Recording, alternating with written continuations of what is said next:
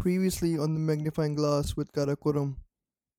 सबके फर्क बिल्कुल। एक राउट है, किसी को गालियां पड़ी हैं, कुछ ठीक था। मेरा तो यही था कि मैं ठीक था। अम्मी मेरी क्योंकि थोड़ी रिलीजियस थी, तो उन्होंने आगे कहा कि भाई तुम्हें तो ये दिलाया था घर में इस्तेमाल करने के लिए, ये किधर निकल रहे हो अब तुम, ये शोज वोज का कोई सीट नहीं है घर में बिल्कुल ही साथ ही एंटी क्राइस्ट म्यूजिक शुरू कर दिया। फुल तो क्योंकि because I deal with productions as well, so मुझे इस तरह के गाने और इधर सुनना मेरे ख्याल में मेरी ड्यूटी में आ जाता है कि मैं हर किस्म का म्यूजिक सुनूं। Kingslayer I thought was an epic song. Maybe favorite of the year. जिसलिए करूंगा, मेरे लिए म्यूजिक बहुत ज्यादा डीपर चीज है देन नहीं। अच्छा वो खामोशियां नहीं सुना हुआ आपने? एक बंदे को कहा था कि मुझे रीम कराओ, लेकिन मैं कहा यार बस पूरे हो गए। नेस्कैफे जो है ना, न्यू आर्टिस्ट के लिए एक कैंप की तरह होता है, एक मेंटरशिप प्रोग्राम होता है जिसके रैप हो गया आइडिया, जो कि अच्छी बात है। शायद वो निशान तो तुम भी शायद ना सुन रहे होते हो कि क्या है। हमने रिहर्सल्स भी की थी और फ्रॉम स्क्रैच गाने बने थे, लाइक अ बैंड। बहुत सारा गोरा क्राउड था, तो हमारे जहन में ये भी था कि हम ड्रम एंथम टाइप कोई चीज, ड्रम एंथम नहीं बेसिकली ड्रम जैम करें। जिला वतन में फिर वो आइडिया बन, गंभी भाई आए उसके अंदर, उन्होंने अपने कुछ बैंग्स वाले पार्ट्स डाले, तो बेसिकली ये था। बाकी उसकी वर्सेस कोरसेस एंड सब की बीट्स हमने पहले कर ली थी decide. And today all about the actual band, that is Karakoram and their upcoming album Ilane Jung. We can finally start talking about your actual band now, Karakoram. So how did Karakoram come about? ये overdose से Karakoram name क्यों change हुआ था? Karakoram में कोई meaning है या नहीं है? Ideology क्या है band की?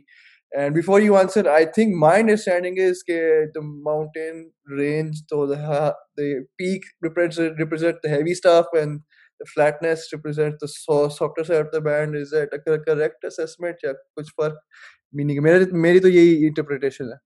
इस तरह लोगों से ना आइडियाज निकलवा रहे हैं कि इसकी मीनिंग कैसे में अच्छी वाली मिल जाए। फिलॉसफी भी है Karakoram के पीछे। ये कोई पोस्ट थी और जुल्फी भाई कह रहे थे बड़ा जबरदस्त नाम है, you guys were like बस ठीक है। हाँ, ओवरडोज जब रख लिया था तो ऑब्वियसली उसके बाद हमने 2 वीडियोस किए सारा कुछ, तो we were stuck with the name. But जब हम लाहौर आए तो कुछ जैन भी आ गया, तो मेरे ख्याल में जैन के आने से पहले शायद हमने सोचा, तो वी न्यू कि हमने नाम चेंज करना है, because overdose is not us. हम सारे जितने भी बॉयज हैं वो ना कोई किसी कोई सिगरेट पीने का सीन है ना कोई इस तरह का, so we pretty sober boys. तो overdose was completely the opposite side, और वो हमेशा एक गलत रिप्रेजेंटेशन होती थी हमारी विद द नेम। सो वो हमें पता था कि हमने ये तो चेंज करना है। ओवरडोज के बाद मेरा ख्याल है 2-3 साल का ब्रेक आया था हमारे म्यूजिक में, और जब हम वापस दोबारा बजाने लगे थे ना साथ, तो एक बहुत ज्यादा डिफरेंट साउंड हो चुका था। जो हम पहले ओवरडोज के टाइम पे जैम करते थे वो बिल्कुल फर्क था, और लाहौर आके जब हमने जैम करके चीजें, शहरी बताएगा, वैसे हमारी अरेंजमेंट्स और वो ज्यादा मैच्योर हो गई थी, पार्ट्स स्पेसी और बड़े ऑर्केस्ट्रल पार्ट्स की तरफ हम आ गए थे। हाँ, मतलब ऑब्वियसली वो एज अ बैंड सब ग्रो भी कर रहे थे। हर बैंड की इनिशियल एक स्टेज होती है, फिर वो एक पॉइंट पे आता है, एक लर्निंग कर्व होता है जिसमें फिर सबकी जब अलग-अलग इंस्पिरेशन मिलके एक फिर कुछ और बन जाता है, एक अलग साउंड बन जाती है। सो Karakoram, when we started re-rehearsing again with the new lineup and with everyone again, तो वो एक फर्क हमें, we could feel it कि this is not the same जो पहले था। और उस चीज का फर्क ना बेसमेंट की वजह से भी पड़ा है, क्योंकि बेसमेंट में जिस साउंड के प्रोसेस से हम गुजरते हैं गाने बनाने के, और आइडियाज की कंट्रीब्यूशन होती है, तो बड़ी चीजें अनलॉक भी होती हैं पर्सनल लेवल पे भी। तो वो फिर चीजें हमारे बैंड के अंदर भी, हमारे बैंड के साउंड में भी नजर आने लग गई थी हमें, जो बेसमेंट से हम इवॉल्व हुए थे। There's more to rock, there's more to music than rock. I think आप ये कहना चाह रहे हैं, अपने लोगों ने ये सीखा तो अब साउंड इसकी थोड़ी change. Obviously base of the band was still rock, लेकिन और ज़्यादा influences आना शुरू हो गए थे। बिल्कुल। I feel the process should be, in fact the process भी the song या जो भी आप लिख रहे हो, जो भी गाना है, it should be honest. That's it. किसी भी बैंड को इस तरह सोचना नहीं चाहिए कि वो ये जॉनरा कर रहा है या ये म्यूजिक कर रहा है या हेवी कर रहा है या पॉप कर रहा है। आपका मैसेज कन्वे होना चाहिए and it should be true and honest. That's it. हम हमें and we don't need just rock to represent the aggression that we have. It could be a softer or a dark song जो कि same message आगे लेके जा रहा हो. So we decided, even obviously basement was a training ground जहाँ से हमें समझ आई कि we can do other type of music as well. तो वहाँ से the brand groomed as well in arrangements, in compositions and everything. So it was certain कि हमने एक जगह नहीं टिकना, हमने जो भी फील आती है किसी गाने की हमने वैसे ही कर देनी है. We don't have to, अगर एक स्लो गाना है, why put distortion in it when we don't need to? Exactly. और so हर अरेंजमेंट की या हर एक गाने की एक रिक्वायरमेंट होती है and you should serve it. That's the whole point of the whole band. I would feel we're lucky enough to have members जो कि सोचते इस तरह है कि we just have to serve the song. We don't have to play a drum solo or a guitar solo or Just for या the मैं sake of चीखता it. ही रहूं पूरे गाने में क्योंकि मुझे वही आता है तो मैं वो चीखता रहूं, लोग अच्छा लगे. There is no point to it. आपको हमेशा you should make the song that should connect with the audience. आप अपने लिए तो म्यूजिक नहीं कर रहे, you are doing it for the audience. तो वहां से थोड़ी मेच्योरिटी भी आ गई बेसमेंट से. नाम में हमारी मेच्योरिटी नहीं आई क्योंकि हम लोग एक कोई भी फिलोसॉफिकल नहीं है इस तरह के हम कोई नाम सोचे. हम बहुत देर से फंसे हुए थे. So मेरी इंटरप्रिटेशन ठीक नहीं थी. हम यूज कर लेंगे वो चलो इंटरप्रिटेशन. ठीक ये है, हो आपका सकता ही है हो गया, आपका हो गया. क्योंकि अभी भी हमारे पास कोई इसका जवाब, जब भी कोई भी इंटरव्यू होता है कुछ दे भी होता दिया है ना हमारे पास कभी मैंने इसका जवाब नहीं होता. heavy हाँ peak आपने with दे heavy दिया ना. music on the flatness of the soft side of the band. हाँ, टॉप टू बॉटम. बस सही. आनंद भाई को थोड़ा शो में फिर ले आते हैं. नेक्स्ट क्वेश्चन गिटार्स के बारे में स्पेशली. तो 3 guitarist in a band is not very common. Do you break down roles for the guitarist? आप कह रहे थे I think in your band बहुत लेयर्स होती हैं, तो या कोई सिग्निफाइड रोल नहीं है जिसने अच्छा पार्ट लिया बस वही पार्ट सॉन्ग में. अब हम लोगों ने पार्ट्स डिवाइड किए हैं मैम. लाइक उस तरह से स्पेसिफिक नहीं है कि लाइक इसने लीड बजानी है या इसने रिफ बजाना है. सबके अपने अपने पार्ट्स हैं. कभी कभी शहरी भाई भी लीड बजा रहे होते हैं, कभी कभी जैन भाई भी लीड बजा रहे होते हैं, कभी मैं बजा रहा होता हूँ. लाइक हर गाने में सबका डिफरेंट डिफरेंट पार्ट है. तो और वो यही है कि जो ज्यादा अच्छा पार्ट कन्वे कर रहा है गिटार पे वो फिर वो पार्ट उसी का है. ये वाली सिचुएशन. अच्छा, तो आप लोग एक ही फॉर एग्जांपल कोई वर्स होगी, all of 3 of you play and then जो सबसे ज्यादा सूट करता है सॉन्ग में that one sticks and that's your part. Then ऐसे ही होता है? नहीं, इस तरह से नहीं है. लाइक सब अपने पार्ट्स बनाते हैं खुद, ठीक है, और जो अच्छा लगता है वो फिर वो बजाता है. अच्छा, तो ये नहीं है कि सब एक एक बजाते हैं और जो अच्छा बजा रहा है अभी तुम वोटिंग होगी. वो वाली सिचुएशन नहीं है. अच्छा, तो बेसिकली रोल फिर नहीं हुआ ना, क्योंकि आप लोग फिर जो पार्ट सूट करते सॉन्ग की उसके लिए हो. तो बेसिकली आई कांट से कि अनन आप योर लीड और शेरी इज नॉट लीड, तो ऐसी सीन नहीं है. What suit the song it will go on. बिल्कुल बिल्कुल. क्योंकि जो आपने रास्ता सुना होगा लाइव में, जो रास्ता की लीड है वो शेरी भी बजाते हैं, ठीक है. फिर जो कल नहीं में मैं और जैन भाई दोनों लीड्स कर रहे हैं. अच्छा, जो तूफान का जो अब न्यू वर्जन है उसमें भी मैं और जैन भाई दोनों लीड्स कर रहे हैं. न्यू वर्जन वो भी सरप्राइज है अभी. करते हैं. Speaking of Toofan, I don't know, I just learned कि नई वर्जन आ रही है, but I don't know what you want to answer, the first version or the second version. लेकिन the creation process of the song की बात करना चाह रहा हूँ, and taking तूफान as an example of that कि melodies और lyrics पहले आते हैं, ये पहले instrumental आता है, उसके ऊपर आप फिर lyrics और vocals डालते हैं. How do the instruments come about? Like for my understanding, जब थोड़े बैंड सुनता हूँ लेकिन पार्क में हमेशा वो इंस्ट्रूमेंट पहले बनाते थे और वो वोकल डालते थे, या अल्टर ब्रेस में गिटार पार्ट्स पहले बनाते थे फिर they would call in the drummer and what not. तो आप लोगों का creative process with Toofan as an example वो क्या है? यार मैं बताता हूँ, मुझे याद है जैन पे ज्यादा हम मतलब हमारी बात चल रही थी कि जैन हमें गिटारिस्ट चाहिए, तो जैन से हुआ हमारा मुलाकात हुई। फिर एक दिन प्लान किया कि यार चलो बिलावल के घर पे एक जैम करते हैं, उसमें साथ प्ले करके देखते हैं कि हमारी केमिस्ट्री मिल रही है एक दूसरे से, क्योंकि वैसे तो मिल चुके थे बट एक जैम करते हुए, काम करते हुए, इंस्ट्रूमेंट के थ्रू बात करने की एक एनर्जी हम देखना चाह रहे थे कि हम आपस में एब्जॉर्ब कर रहे हैं या नहीं एक दूसरे की। तो मुझे याद है जैन सेटअप कर रहा था और मैं किट पे बैठा था, शहरी का गिटार रेडी था, दिमाग में एक बीट आई है जैसे वो तूफान की स्टार्ट जो वर्स बीट है ना, जैसे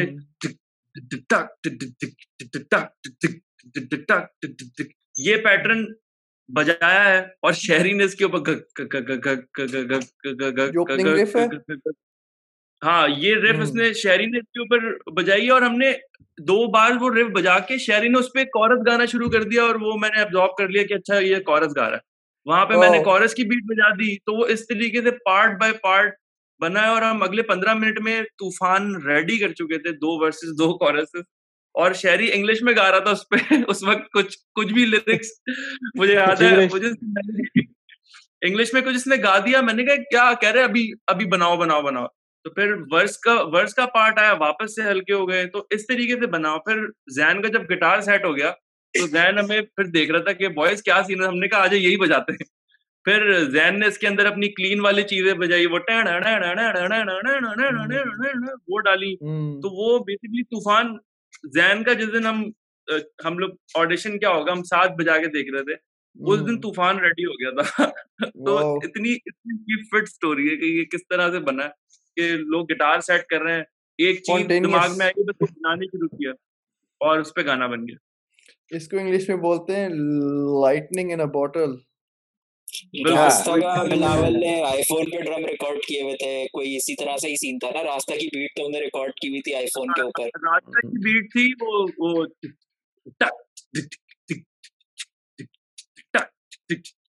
मैंने रिकॉर्ड किया और मैंने शहरी को सुनाया। शहरी उस दिन पता नहीं मेरे घर आ रहा था या क्या सीन था, शहरी अपना प्रोसेसर भी लाया हुआ था उस वक्त, और आईफोन की बीट पे ही इसको सुनाया, इसने कहा यही डाल दे कंप्यूटर पे डाली इसने, कुछ उसके ऊपर वो वाली चीजें बजानी शुरू की जो वो पीछे डिले में गिटार बजने क्लीन, वो होना शुरू हुआ है। ये उन चीजों को सेट कर रहा था, तो अचानक ही कॉर्ड्स को सुनते हुए कोई मेलोडी आई, वो मैंने गाई है, उसका एक्सटेंशन शहरी ने गाया है, उसकी थर्ड एक्सटेंशन मैंने गाई है, उसने को रिकॉर्ड कर जल्दी रिकॉर्ड में भूल जाएंगे, फौरन हमने उसको रिकॉर्ड किया और सबसे पहले कॉरस आया है। तो उसके बाद हम वो बना के एक दूसरे को देखते हैं यार कि कैसे है, कैसे कनेक्शन एक दूसरे से जोड़ रहा है।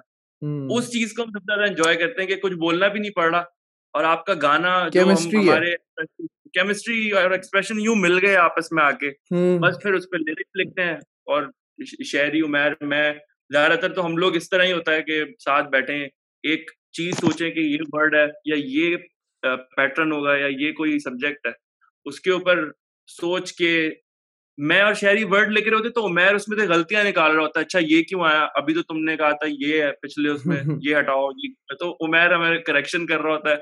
फिर लिखते गए इस तरह करते हुए रास्ता अभी 2 दिन के अंदर रास्ता तैयार। Nice, very cool story.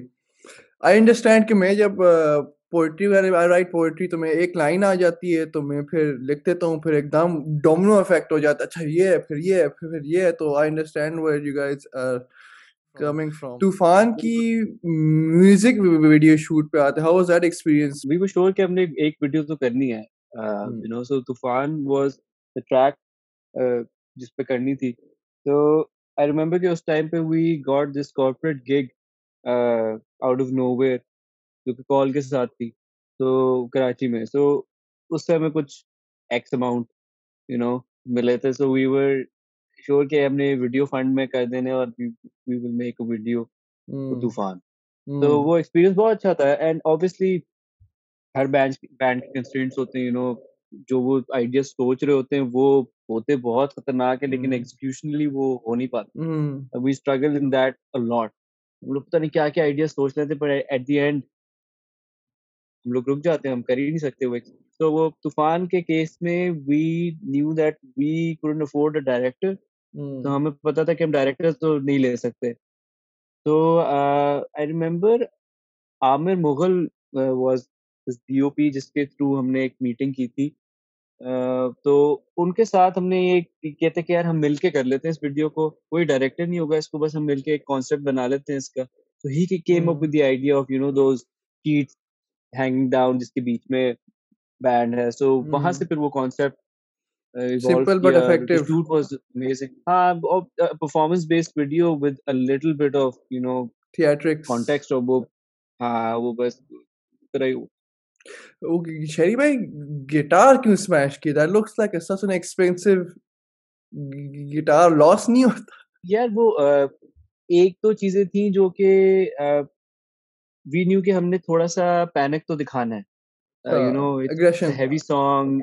हाँ, it's an heavy song. So और एक बड़े टाइम के बाद उस टाइम पे सैडली कोई गाने इस तरह के आ भी नहीं रहे थे, हैवी Exactly. रॉक और तो वो एक वॉल्ट थी, खाली एक वॉइड था जहाँ पर वी न्यू कि हमने जरा थोड़ा ज्यादा एग्रेशन करनी है।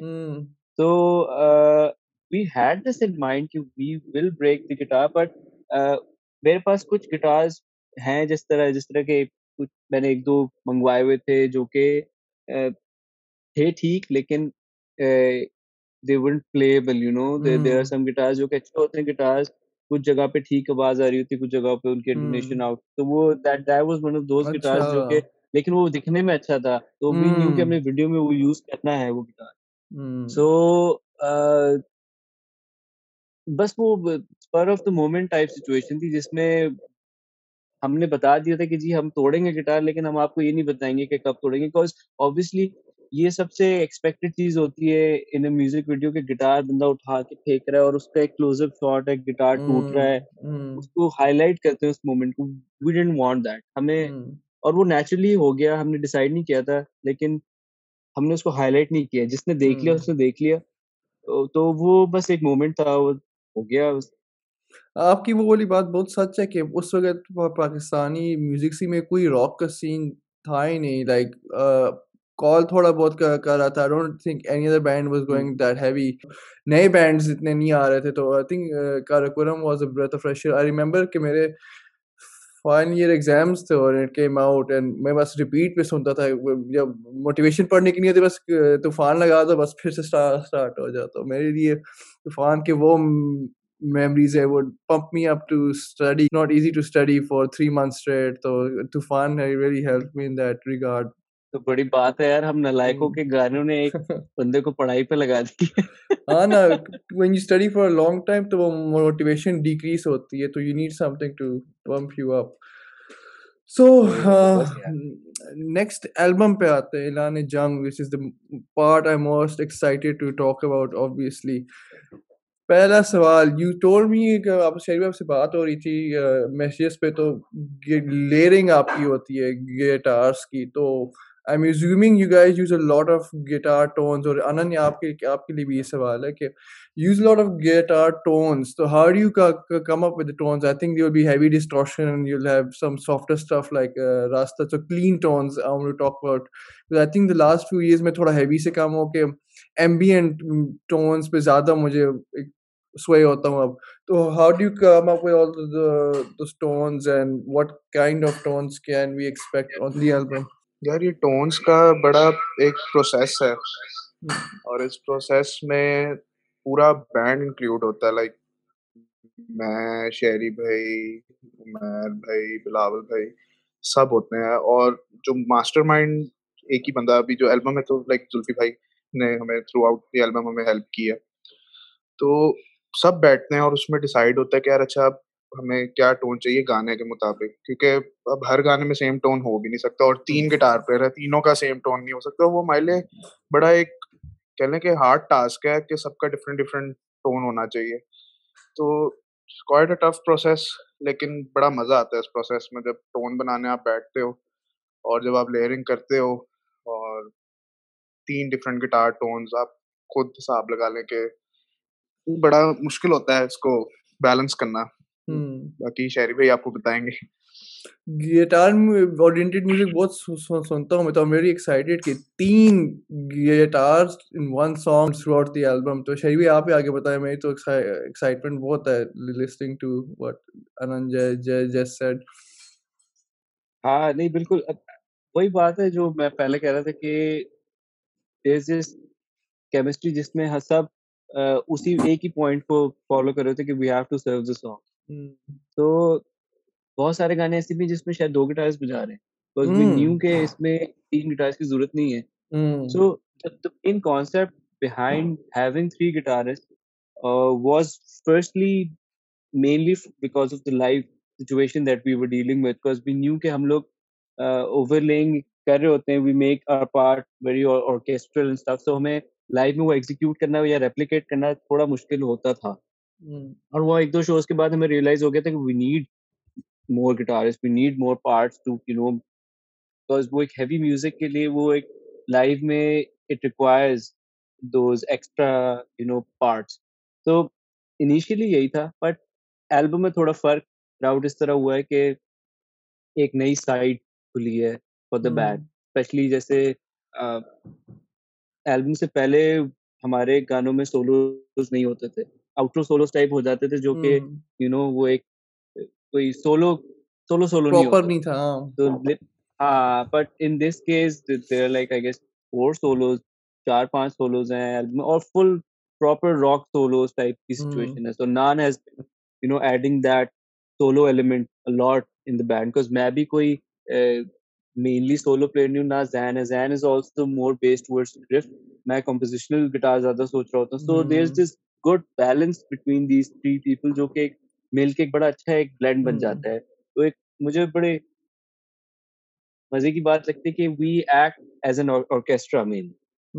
तो we take octaves, we divide parts जिसमें एक दूसरे को तंग नहीं कर रहे थे। तो बड़ा एक इंटरेस्टिंग प्रोसेस होता है, उसमें टोन भी डिसाइड ऑब्वियसली हो रहा होता है along the way, but parts बड़े मजे के डिसाइड हो रहे होते हैं। तो देयर इज दिस पॉइंट जहाँ पर शायद अदनान 12th ऑक्टेव पे होगा, एक वर्स पे अचानक वो लो ऑक्टेव पे चला जाएगा because Zain is playing there in the second verse. तो इस तरह की बहुत क्लिप्स हैं और रिकॉर्डिंग में भी, एल्बम में भी there are lot of parts जो कि बड़े ऑर्केस्ट्रल हैं और देयर ह्यूज, देयर मैसिव। और हम मेरे ख्याल में बहुत ज्यादा एक्साइटेड है एल्बम को तो खास तौर पे लेके। देयर सम सॉन्ग्स जो कि बहुत मैं चाहता हूँ कि मैं आज ही रिलीज कर दूं अगर मेरा बस चले। That's good, I'm excited as well। तो अब ये पहले मैं रोल्स की बात कर, अब मैं थोड़ी ज्यादा समझ आई है कि गिटारिस्ट का सीन क्या है आपके बैंड में। तो it reminds me of Foo Fighters. अब डेव ग्रोल कहता है ही इज डाउन द वो बीच में प्ले करता है, फिर जो पैट स्मीयर था वो रिदम वो सही हैवी बजाता था, फिर जो क्रिस था he is more melody type सी। तो आई थिंक आप लोग अभी थोड़ा similar in a little way कि आप लोग आपको composition बजाते हैं, Anand is more solo and Zayn is more riff based। लेकिन Zayn की बड़ी फिट solo थी on Tufan, that was pretty interesting as well। Yeah, Zayn भी एक टफ स्पॉट पे होता है, वो he doesn't play solos, he is not comfortable with playing solos। और उस टाइम पे भी हमने बड़ा उसको बनाया था, क्या बजा दे, आउटरो है कुछ। तो वो जब से लेकिन अनान है, he's been relatively easier with the solo part and stuff। तो एक वही मैं कह रहा हूँ कि एक नई डायरेक्शन है। जैन की भी सोलो प्लेइंग है, लेकिन वो एक फर्क राउट है उसका, इस तरह का नहीं कि एक सोलो आपको फील आएगी, एक डिफरेंट डायमेंशन like Miles, तो इट्स सोलो फर्क होती है बिल्कुल। So it's an addition in the mix जो कि एक इंटरेस्टिंग एक कॉम्बो बन जाता है song. So how did the lockdown affect Corona and everything affect the making of this album? कोई मुश्किलात अभी अगर आप Bring Me the Horizon के फॉलो करें तो उन्होंने ओवर रिमोटली उन्होंने एल्बम बनाई है, तो आपका कुछ सिमिलर सीन था या आप लोग साथ में मिलते थे और ये वो? हमारे भी ऐसे ही था। We were the silver lining in all of this was यही कि हमने अपने गाने कंप्लीट कर लिए। उससे पहले we couldn't, हम लोग एक जगह बैठ नहीं सकते थे, हम लोग इनफैक्ट कभी कोई कहीं जा रहा है, कभी कोई, तो वो एक जगह होना सबका मुश्किल था। तो वो कोरोना की वजह से somehow एक वो कनेक्शन बन गया और we were able to finish the album before we expected। तो ये एक अच्छी बात है। रिमोटली आपने सारा कुछ किया था या you started off remotely first, लेकिन it didn't work for us because Pakistan में पहले हमने ये भी कोशिश की करने की कि जी हम ऑनलाइन अपने घरों से बैठ के समहाउ कनेक्ट करके जैम कर ले और गाने बना ले। बस हमारे 2-3 गाने बन गए थे, कुछ गाने थे जो कि हम शुरू के थे और आगे तक नहीं हुए। तो वी ट्राइड, लेकिन वो यहाँ पर कोई इस तरह का सीन हो नहीं पा रहा था, कोई सर्विस नहीं थी, ना इंटरनेट इतना यहाँ पर कोई I हाई-फाई है know. जिसकी वजह से हम so we were facing a lot of difficulties in this process. तो वो फिर इवेंचुअली ऑब्वियसली सबको समझ आ गई थी कि जी सब क्वारंटीन ही हैं, किसी को नहीं हुआ हुआ शुक्र है, तो why not come in one place and finish. तो फिर इस जगह पे हम स्टूडियो में आके हमने फिर खत्म की। तो मैं बात करना चाहता हूँ emotional side of the like lyrics और the emotions of the album. तो आप लोग आई थिंक रॉक म्यूजिक में फायदा ही होता है कि instrumental talks a lot as well. जैसे the best example I can think of वो नेस्कैफे में आखिरी सीजन में जो आया था, आदत और instrumental, it was brilliant and there was no vocals and instruments talk. तो और रॉक म्यूजिक में ये बहुत सीन होता है कि instruments can convey a lot of emotion as can be something like rap music और व्हाटएवर। तो एल्बम की इमोशंस क्या है और एल्बम की व्हाट कोई लिरिकल कॉन्सेप्ट्स हैं, थीम्स हैं, या हर गाना कनेक्टेड है कि इर्तिका टाइप का कनेक्टेड है, या हर गाना फर्क है? नो, मेरे ख्याल कोई गाना आपस में कनेक्टेड है। There are different songs, different ranges of arrangement, different lyrics, और बड़ा फर्क एक अप्रोच है, हर गाने की फर्क अप्रोच। तो बहुत कुछ है इसके अंदर जो कि आपको तूफान की भी उसके अंदर कुछ हिंट्स मिलेंगी, रास्ते की भी हिंट्स मिलेंगी। So there is this process जो कि बड़ा अच्छा, बड़ा सीमलेस भी हुआ है, और regarding the lyrics and arrangement sense, तो वो एक मिक्स बड़ा अच्छा बना हुआ है फॉर द एल्बम। तो लिरिक्स के हवाले से थोड़ा लाइक डार्क है, डिप्रेसिंग है, थोड़ा अपबीट है, तो वेयर डू द लिरिक्स है, और it's all over the place? Happy तो मेरा ख्याल है कुछ नहीं है। हाँ, वो भी हमारे हमारे साथ मसला यही है कि हम लोग ज्यादा हैप्पी सॉन्ग्स की तरफ जाते नहीं है naturally, even while writing and even while composing. That's why we don't go to that second step. हम जब गाने बना भी रहे होते हैं जिसमें लिरिक्स का कोई लेना देना नहीं, ना मेलोडी का कोई लेना देना है, वो जो अरेंजमेंट बन रही होती है वो ऑलरेडी एक डार्कर उसकी एक साइड होती है, तो वो it leads to the lyrics go even darker, or to support the music that's being done. तो हमारा नेचुरली प्रोसेस अभी तक we haven't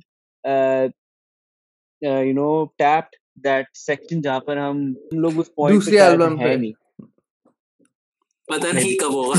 यार 10 साल बाद जो अंडरग्राउंड वाली एल्बम आएगी उसमें यार असल में अतराफ की जो चीजें हो रही होती है वो बड़ा इन्फ्लुएंस करती है ना, जो जिस तरह के हालात हैं और सराउंडिंग्स में क्या चल रहा है, तब वही चीजें होती हैं जो म्यूजिक में सबकॉन्शियसली आप पुट इन कर रहे होते हो, जो एक्सप्रेशन है आपका। अब पता नहीं, हो सकता है अगर हालात सही हो जाते हैं, माहौल सही हो जाता है, तो हो सकता है अगर बड़ा पॉजिटिव हैप्पी डांसिंग म्यूजिक बनाना शुरू कर दे। आई अंडरस्टैंड कि मैं ये पोएट्री लिखता हूँ ना, तो डार्क होती है, हम लोगों के कहते हैं यार ये so dark, like talk about depression और like all these hardcore topics. मैंने कहा बस just saying, I think it was like misery inspires art or something like that, which I believe in a lot, because I think art comes out a lot more in a darker time as compared to a happier time.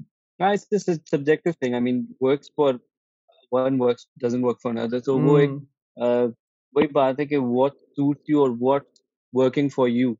और हमारे case में for us it's more relatable writing these type of songs, because we all are going through different portions, different experiences of our lives. So वो सारा इसी के अंदर somehow mix हो जाता है.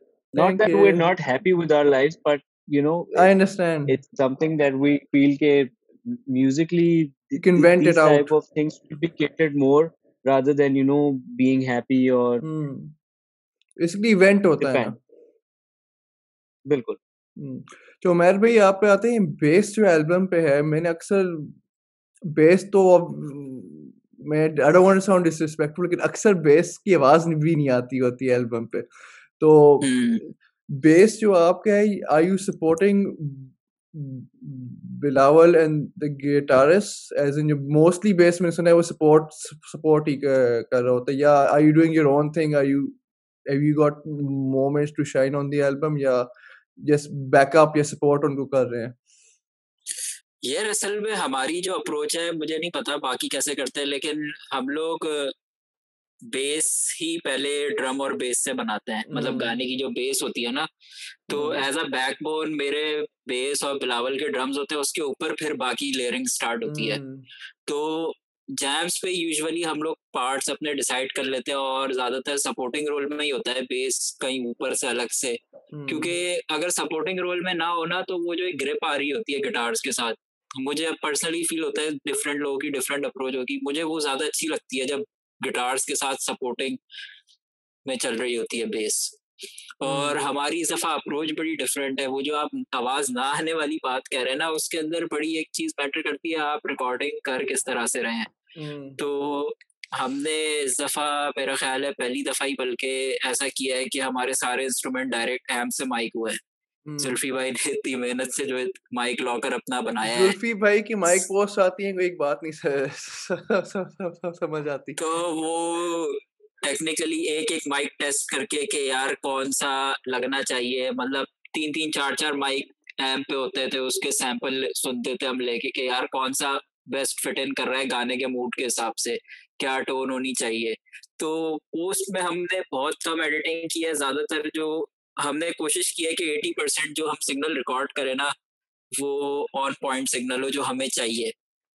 और उस वजह से हमने जो ये एनालॉग अप्रोच ली है, कंप्रेसर हार्डवेयर ज्यादा यूज किया रिकॉर्डिंग के अंदर, तो ऑटोमेटिकली जो एक अभी हम मिक्स में भी सुन रहे हैं ना, तो बहुत बड़ा एक ड्रास्टिक फर्क है क्वालिटी के अंदर। तो इजीली हम कह सकते हैं कि यार हाँ ये इंटरनेशनल स्टैंडर्ड रिकॉर्डिंग हम सुन रहे हैं शायद। माशाल्लाह। हाँ, तो इससे भी बड़ी होप है कि पाकिस्तान में एक माइलस्टोन भी सेट होगा एक रिकॉर्डिंग और क्वालिटी के हवाले से, ऑडियो प्रोडक्शन की। एल्बम तो आएगी इंशाल्लाह, वो तो करेंगे सब एंजॉय। बेस सोलो है?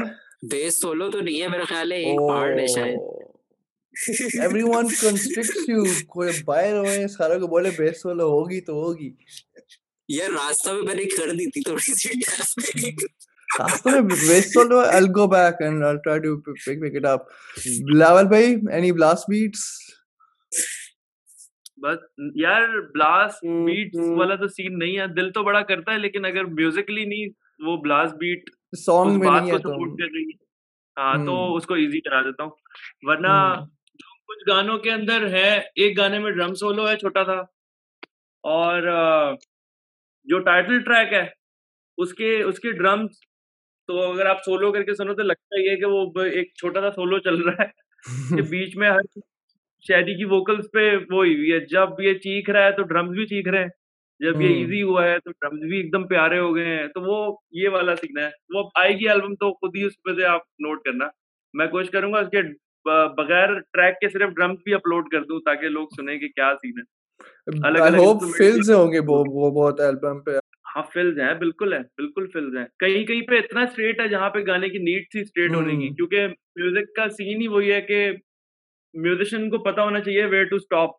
हर जगह नहीं आप बजा सकते, हर जगह नहीं आप भर सकते। तो जहाँ पे जरूरत लगी वहां पे हमने खुल के भी अपना हाथ चलाया है, और जहाँ पे इजी होना था वहां पे जो एक काम होता है, एक यूनिट का काम होता है कि अगर मैं हल्का हूँ तो वहां पे जरूर कुछ ऐसी बात हुई है कि दूसरे लोगों ने संभाल लिया है।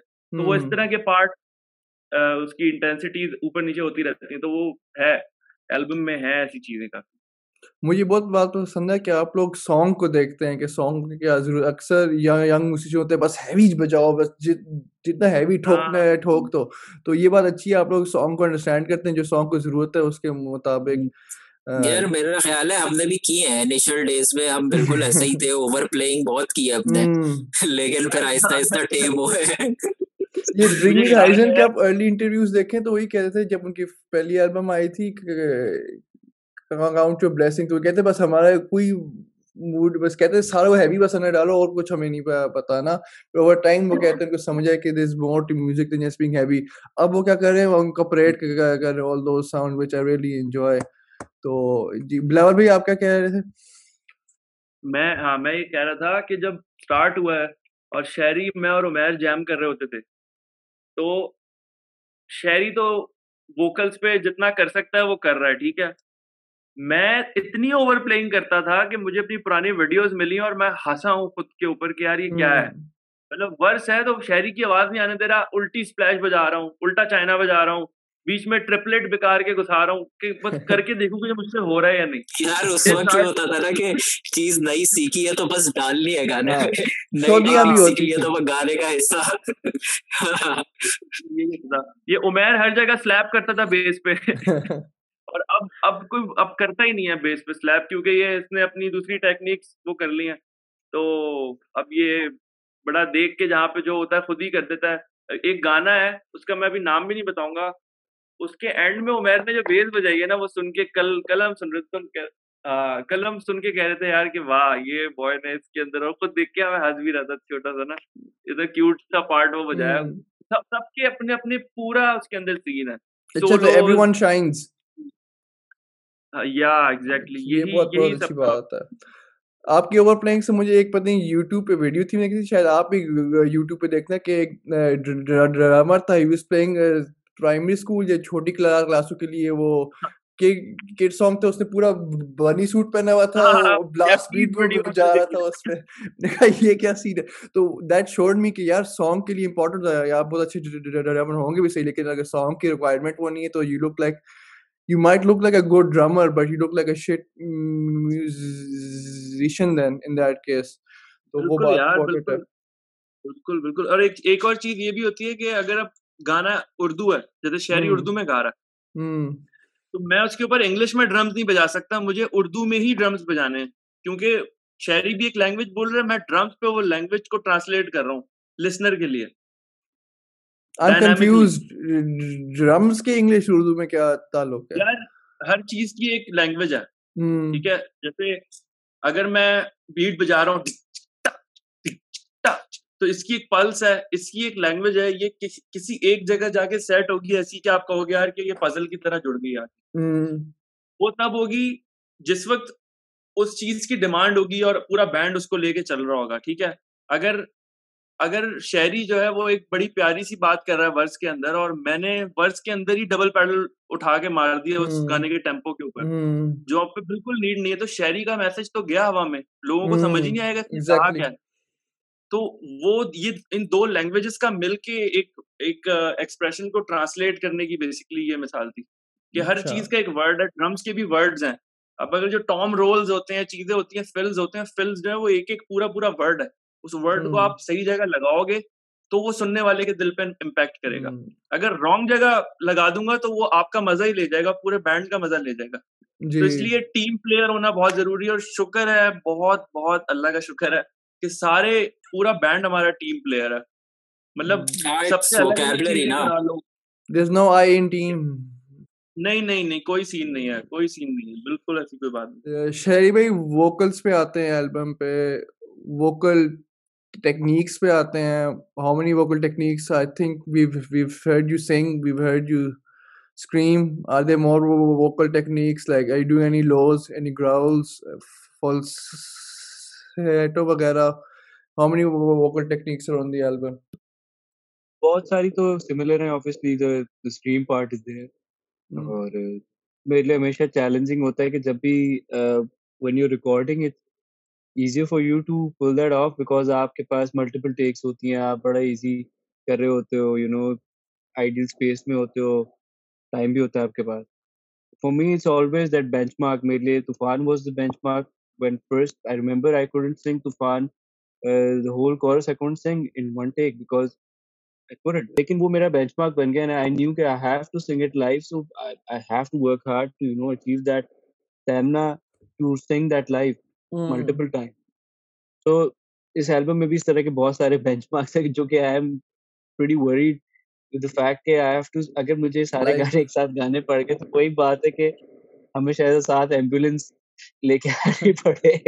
तो there are songs in there जो कि हैं इस तरह के, जो कि देयर हायर देन तूफान। There are lot of songs जो कि बहुत ऊंचे हैं और दे क्लीन्स में हाई, जस्ट स्क्रीम्स में हाई है, स्क्रीम्स में। So there are heavier songs than Tufan in the album, so Nice. it worries me. But at the same time, those are my motivations to to Improve. push myself to do better in every concert, to do better as a performer.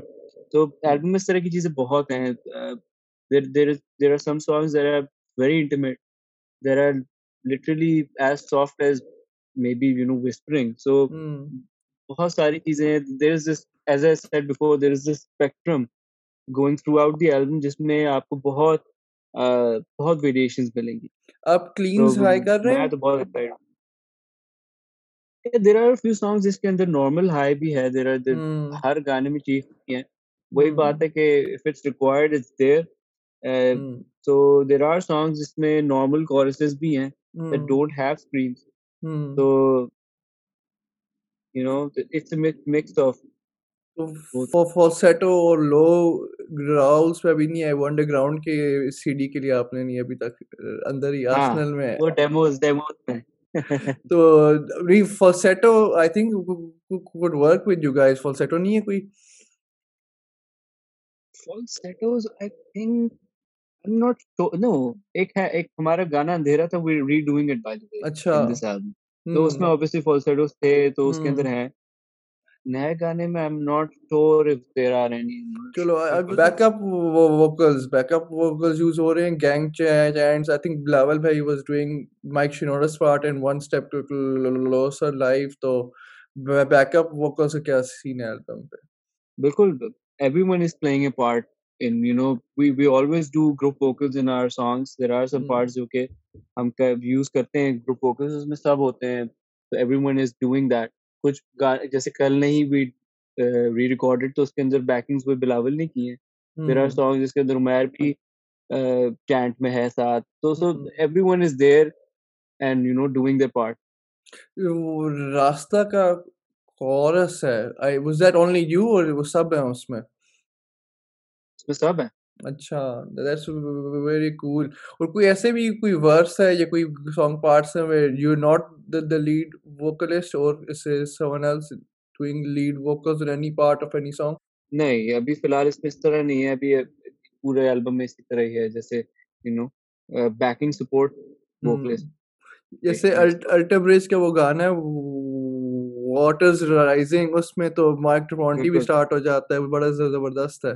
तो वो next album पे मैं expect करूंगा बिलावल भाई high note लगाएंगे उसमें. As I said, we don't bound ourselves with structures or with mechanics. If something is resonating, if something is working, why not?